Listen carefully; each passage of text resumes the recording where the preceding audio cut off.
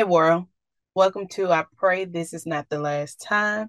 I'm Marquita here with a few words of encouragement. The topic for today is growing in gratefulness. No one truly wants to stay in its beginning state forever. A seed is purposed not just to stay as a seed, but to bloom and to grow in some of its own unique form, shape, and color to fulfill the purpose only that seed was birthed to do. A sunflower can never give the needs of a collard green. A collard green can never give the seeds and benefits of a tomato. Different seed, different reasons, different purpose.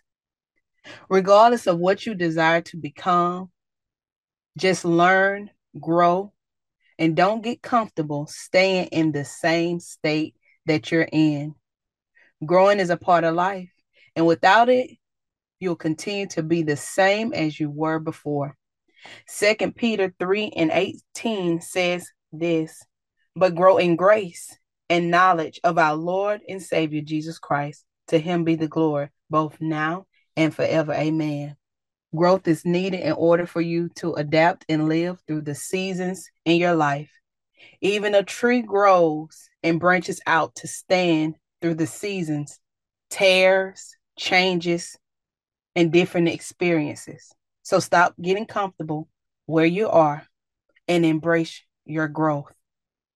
Be grateful as you are growing in gratefulness. Now, I pray this is not the last time. I pray that that seed that is in you, that seed of gratefulness that people see on your job and in your community, does not allow you to get comfortable and stay in that same state. Remember, like the tree, grow out, branch, weather through the seasons and its changes, and embrace all the things that you go through. And you'll always be able to look back and say, I'm grateful for that experience. I'm grateful for that time. Even though sometimes it got hard, I grew through it. And I'm grateful because I wouldn't be who I am today. Now, before you go, I would like to cover you in prayer. Heavenly Father, we thank you for growth. We thank you for strengthening us, Lord God, as we had to grow through some trying times and experiences, Lord God. Lord, sometimes the days were sunny. Some days were hotter than others. Some of them was freezing cold. And sometimes the storm made us feel like we were just going to be pulled and washed away, Lord God. But we were able to stand because we were deeply rooted in you.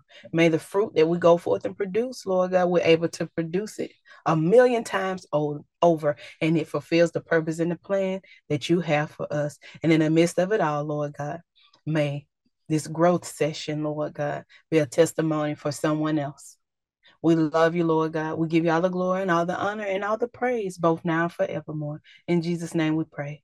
Amen.